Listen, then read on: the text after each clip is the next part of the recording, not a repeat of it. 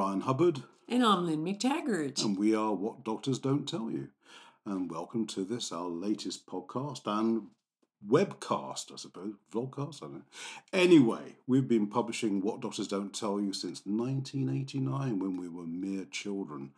And we've been publishing every month since. It is now a glossy and wonderful magazine. For those who are watching on YouTube, I'm just holding it up. Available in all shops, but subscribe as well. You can find us on wddty.com. And we're available in America as well as the UK and in 15 other countries around the world. So there you are. So no excuses. So what we do every time with the podcast is natter about the news and interesting things that have come to our attention. And all the years we've been researching, we always feel we have something useful to add to the debate. For those in America, by the way, natter equals, we chew it over a bit. We jaw about it. So thank you for that translation. And so first item, let's kick off. Interestingly, one from Goldman Sachs, everyone's favourite merchant bank. And they've come forward with this world-shattering news that if drug companies actually cured anybody, they'd go out of business. And Goldman Sachs and many, many institutional investors have been pouring money into drug companies for many, many years because they're highly profitable, which would also suggest, therefore, they can't be curing anyone. And this all came to light because Goldman Sachs have been sort of umming and ahhing about making major investments into drug companies that are involved in a new form of drug called gene therapy. And the trouble with gene therapy is actually curing people.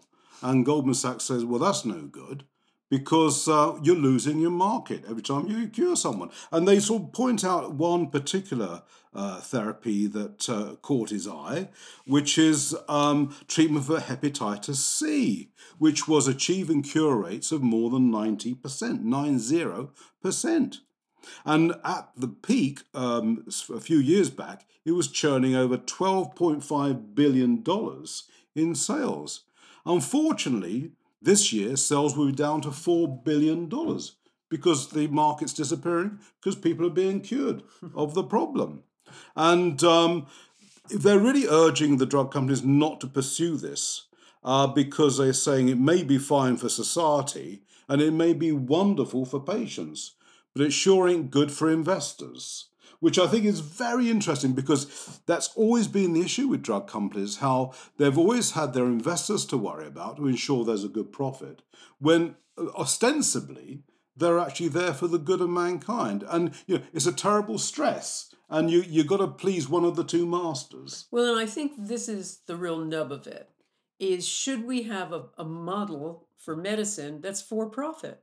If you do, as you say, you're real... the emphasis always has to be on investors. But here's the problem, an even bigger problem with medicine, which is essentially drugs don't cure.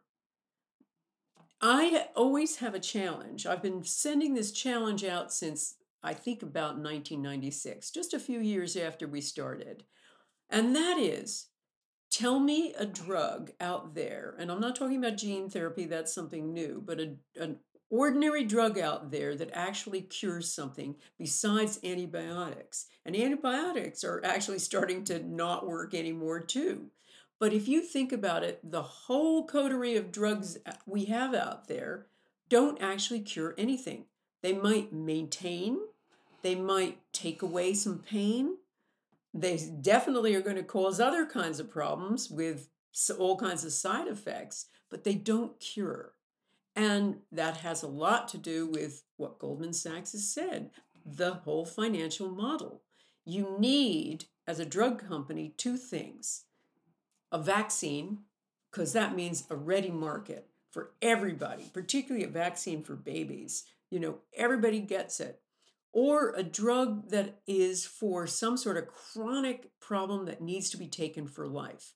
When you get that kind of thing, it's gold dust. And that's pretty much most chronic illnesses, when they're managed by a drug. So this is the whole crux of why medicine doesn't work. It's relying on a business model, and it's relying on chemistry to try to change something in the body that has loads of other effects. The other big problem with drugs is that they think that if you slot A or tab A into slot B, it's only going to fix that little bit. The problem is that our bodies are so holistic and interconnected that it also affects slot C, D, F, and so on. And so you get all kinds of side effects. So here's a whole bunch of central issues about medicine and why modern medicine doesn't work, Bri. Okay. Okay, and talking about slot A, tab B, or whatever it was, and the knock-on effects, that's already come out in an interesting study that estimates that the cost of drug reactions, side effects, and knock-on problems from pharmaceutical drugs is costing the US $528 billion a year. And which is round about 16% of the total healthcare bill in the States every year. And when you think the US spends more on healthcare than any other country, that's quite an alarming figure. I mean, they're not entirely sure. The figures could even be worse than that. That's an average, they think. At the high end, it could be even $672 billion. And it's all really because people are suffering adverse reactions to drugs. There's all the things you were saying, Lynn, about the knock-on effect that this chemical agent has on a very complex biological system, i.e. us. Also, very interestingly, the researchers who are from the University of California at San Diego are saying that drugs themselves have become a disease because they give one instance, an ACE inhibitor, which is used to lower blood pressure, but it can also cause even something as simple as a cough, right? The cough then requires a cough remedy that includes an ingredient that increases blood pressure and raises the risk of sleepiness and falls. So in all these cases, it's a knock-on effect. And so you get to the point eventually where someone in their 60s plus could be easily on 7 or 8 prescription drugs a day. And of course, again, we don't know the chemical reaction between all of those drugs in that chemical cocktail. But, it's really following on from what we were saying earlier about how drugs don't actually cure, but they do treat the symptoms, and but with terrible consequences. Well, this is the thing. I think it's so underappreciated, but we now know that, and this was the Journal of the American Medical Association, no less, that drugs, correctly prescribed drugs are the third leading cause of death in America and probably the Western world. Now, that could be even second, but it's just following after heart disease and stroke. And I think cancer was third, but now I think correctly prescribed drugs, iatrogenic disease, doctor-caused disease, is number 3. And it is all about their tools. It's not their intentions and all sorts of things like that. It's the tools they've got. And this chemical agent, as you say, has all kinds of knock-on effects that require other drugs to deal with those knock-on effects. And we do know that polypharmacy, which is what we're talking about, having to take loads of drugs, is standard for the over 50s now. And that is the big concern we have. I like to always say about medicine that if we're talking about emergency medicine, conventional medicine is unparalleled. If we get run over walking out of the studio, we want the best of high-tech medicine to put us back together again. But for anything else, most of those chronic conditions, there is a holistic, usually alternative approach that works better in just about every case. And so following on from that, Lynn, people say, well, you're just anti-doctor, what doctors don't tell you. But, it's not quite as simple as that. I mean, we're not anti-doctors per se. We think they're very super smart, super caring, super wonderful human beings who probably give more time than almost anybody in the care of others. Our complaint is about the tools they've been given. and the fact they are only given drugs to deal with patients, and they're not seeing patients getting better. And, it isn't surprising that we see the rates of early retirement, even suicide, are higher amongst doctors than any other profession. And I think there is a special reason for that. Absolutely. They went into medicine to cure people and they're not curing people. It must be incredibly frustrating. Mm, The whole model uh, with drugs and surgery, surgery is slightly better. It can do things like amazing things like hip replacements, etc. It can be heroic, wonderful, cure or treatment. But a lot of times it also causes all kinds of problems. mm, People die on the table, people mm, have untoward reactions. mm, And so once again, those very extreme tools that can do a lot of harm are all they've got in their toolkit. mm, And that's their issue and frustration. mm. And I think another argument they say is, well, yes, okay, we accept the limitations of what we have, but there's no evidence that anything else actually works. And this is where What Doctors comes in and takes real issue with that, because there's always plenty that's going on. And I think what is really interesting is that there's an enormous schism between what is being researched in terms of healthcare and what is being practiced. There are many top institutions from Cambridge, Oxford, Harvard, you name it, who are researching nutraceuticals, nutritional approaches, which are working better than drugs. But the doctors never get to practice this. And that's really the issue. And we got a few points on that one. For example, quite recently, the Children's Hospital of Philadelphia came up with a report that showed that antioxidant supplements, and especially vitamin E, can combat mitochondrial disease. The mitochondria is the powerhouse of the cell, and it's a genetic disorder, and it's linked to ME, chronic fatigue, diabetes, bipolar, schizophrenia, Alzheimer's, and Parkinson's, which isn't really surprising when you think the powerhouse of the cell is being affected. But vitamin E especially, and antioxidants in general, are actually combating this problem. And they've done some proper research into this. It's been tested, and they've found that it is working very well. And it's also helping to reduce a thing called oxidative stress, which is an imbalance between the immune system's production of free radicals and its ability to cope with them. And it is this rush of free radicals which is at the heart of many diseases. And but they're finding these vitamins actually are beginning to work. Well, they are working, and they're beginning to discover that they are. And all sorts of things that are related to the problems, such as muscle weakness, visual problems, hearing problems, heart, liver, and kidney diseases, GI problems, gastrointestinal problems, are all being helped by vitamin E in particular. And it's science, guys. It's been researched and it's found it works. I mean, we're always surprised by how much copious science looks at alternatives and demonstrates that they do work. There's an enormous amount of evidence. We cover it all the time, every month.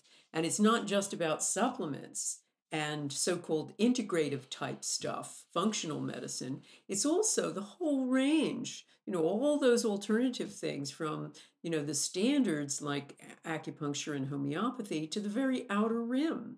There is new evidence coming forward all the time that incredible things work. But one of the frustrations, too, is a PR problem. And for instance, just talking about ME, chronic fatigue, there was a study that was rushed out, which we reported about, that absolutely was manipulated to say that exercise and cognitive therapy are the things that work. And they were clearly not. And the evidence, when looked at again, was demonstrated to be false. So, this is another problem we have, which is, by we, I mean all of us have, which is the information we're getting is oftentimes biased, is oftentimes manipulated by either the drug companies or researchers who are pressured or want to come up with a particular conclusion. So that's where we come in.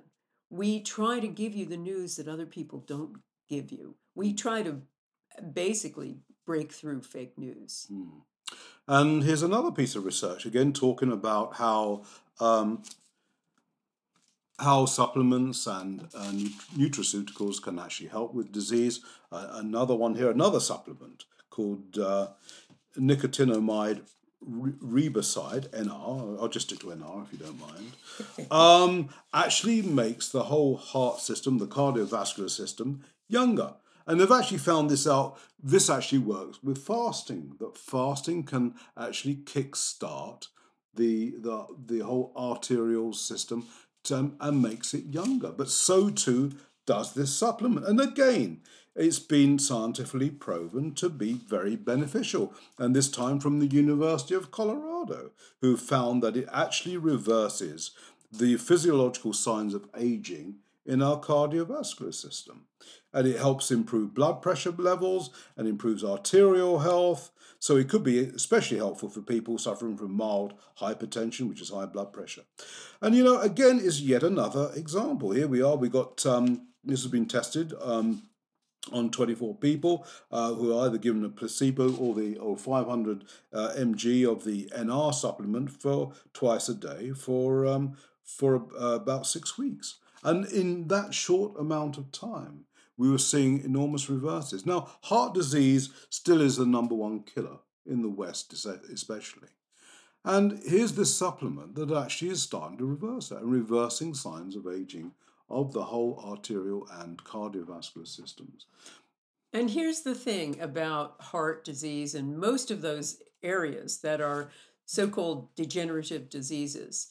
Medicine approaches it from this whole idea of heroic measure. It figures that if you have a big problem like heart disease, you need a big solution. You need to go in there all guns blazing and do, bypass surgery or stick in stents or, angioplasty. You need a whole pile of drugs. And most of the time with heart drugs, they don't just give you one. They give you 2, 3, 4, all of them working in some way, possibly antagonistically. We don't know that they work. There's no real evidence they work so well synergistically.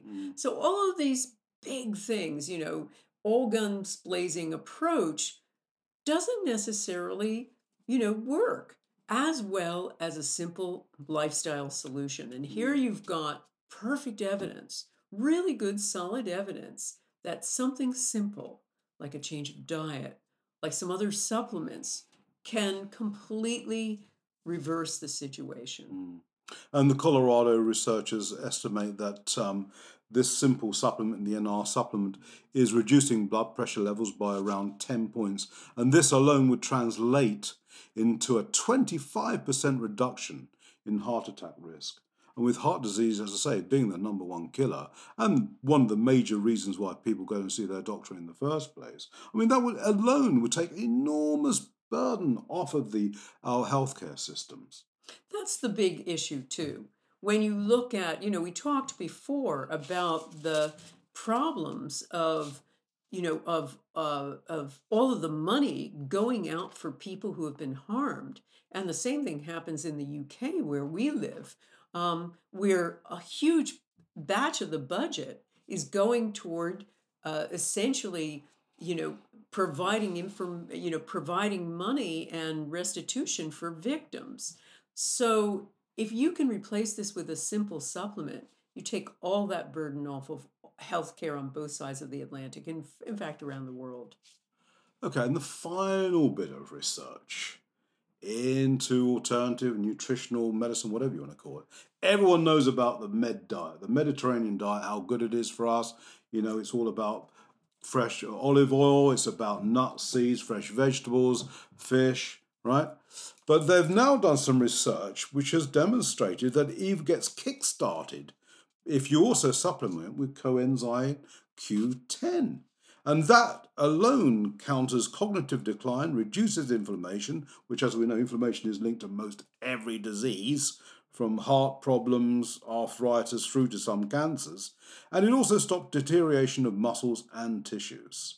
And the only thing is they say, well, but it is important, you stick with it, which isn't really very surprising because nothing works if you don't stick with it. But they've found that really gives a super boost to the med diet and its many benefits just by adding that supplement. And again, incredible impact on so many parts of our bodies and how incredibly important it is. It's and they say they don't really understand why it works, but they do think it's because it lowers lipids or blood fats, which protects again from our old friend oxidative stress, where again free radicals are not being sucked up by our systems. This particular substance, coenzyme Q10, is so important and particularly important for heart disease, so little understood by medicine. I mean, one of the interesting things that happens with statins is that it lowers CoQ10 levels, and that can have catastrophic effects, which is why they add them in now to a lot of statins, or they suggest people supplement with CoQ10. So now we're seeing a wider application of this miracle substance, that it's just helpful in all kinds of aspects of aging, not just your heart. So it really has to be in everybody's vitamin drawer, anybody over 50, I would say. And again, look, this is yet more research, and we come up with this every week. There is yet more research that this stuff works. And it's proper research, it's proper science as they would like to see. It's not been tampered with. There's no spin associated with it. And it's working. Absolutely. But it doesn't make money for the drugs companies, you see. Absolutely. Talking of which, let's go back to the old friends, the drugs, and especially the opioids, the painkillers, which has caused an absolute epidemic, especially in America, where many, many hundreds of thousands of people are hooked on these drugs, because I think they affect the pleasure part of the brain. And one reason for the epidemic, apart from people are getting them illicitly on the web, is that doctors themselves have forgotten they've made out a prescription for them.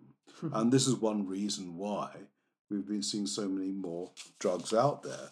They did a survey amongst doctors and who admitted that they had actually, in retrospect, had actually prescribed more of these drugs than they realised.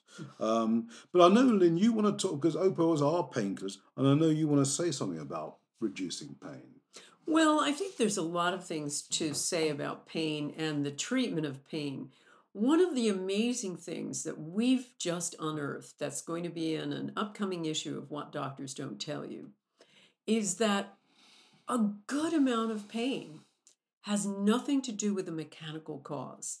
This was extraordinary. There's some amazing research showing that things like back pain, which affects 80% of adults at some point in their lives, a huge percentage of it is caused by bacteria. Now, again, a study demonstrating that the simple bacteria that causes acne also somehow gets into the bones and causes back pain. There's also incredible other evidence that bacteria, different kinds of strains of bacteria, could be behind things like ankylosing spondylitis, which can be crippling. It's a form of arthritis that can land people in a wheelchair. And we certainly have a subject who was given that kind of forecast in his 20s, and he's now playing squash. All he needed to do was to go on a low starch diet, and he completely reversed his situation. Aside from bacteria and things like that, infections, bugs, another big cause of pain is stress. Big stress with life events. I mean, big cause of pelvic pain, which again affects millions, is just muscles that are chronically tight through stress. And treating the stress, treating the tight muscles, sorts the problem. But the other thing I wanted to say about pain too is the standard treatment of pain. Aside from opioids being terrible, addictive drugs and causing major addiction in the West now, particularly in America, there's also the other problem of things like paracetamol, We always think of paracetamol and aspirin as being, the benign painkillers. But there's new evidence, again, we just recently unearthed in this issue, our current issue, um, showing that paracetamol also blunts our emotions. It doesn't just take care of the physical pain, it also blunts emotional pain and emotions per se, makes us less caring, makes us less fair, all kinds of things like that. And that makes you think, wow, even a simple painkiller like that can have huge knock on effects. And one of the researchers, we like to have a theme to our podcast, and I suppose in a way this guy says it better than us. Because at the end of his study into this overprescribing of opioids, which, as I say, the doctors didn't realise they were doing, but he said most believe they're doing the right thing, but we need to directly address this thinking to be sure they are not part of the problem. And I think that's it, isn't it? In a nutshell, really. Doctors are trying to do the best. They think they are doing the best, of course. But often they're not because of the tools they've been given, because of the drugs they've been given. Well, and luckily, too, we're now moving toward the whole idea of integrative medicine. And that's taking off much more in the US than it is in the UK right now, but it's seeping into the UK too and other parts of the West, where the doctor essentially is widening his toolkit. He's saying diet, exercise, supplements, these are tools too. These are major tools. And maybe I can use these as a first port of call. And on that point, I think we have to get the regulatory bodies a bit more up to speed as well. I mean, for many doctors who don't prescribe enough drugs, as we know in the UK, they can face sanctions by the General Medical Council. And, because they're not seen to be practicing medicine as set out by the various bodies, which includes, enormous amounts of drugs. If they're not doing that, then they can face the rap. And this is so the whole system needs to be reviewed from the disciplinary groups down.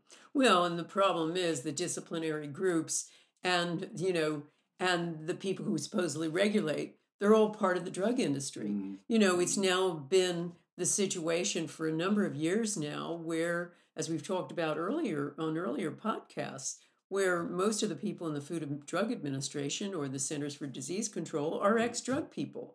And so they're not gamekeepers anymore. The poachers are there instead of the gamekeepers. So you know what I think we really need, Brian? I think we need a new campaign like the Me Too movement. We need something that really liberates medicine. Hashtag liberate medicine. Okay, good. And we'll bring the doctors with us. Absolutely. All right. Well, look, I think that's about it for another week. And I think we put the world to rights in slightly less than 30 minutes. So thanks again for listening or watching, if that's the case. And we hope to catch up with you again soon. In the meantime, check us out and subscribe to our wonderful magazine if you haven't already done so. So from me, Brian Hubbard, farewell. And from me, Lynn McTaggart, see you next time.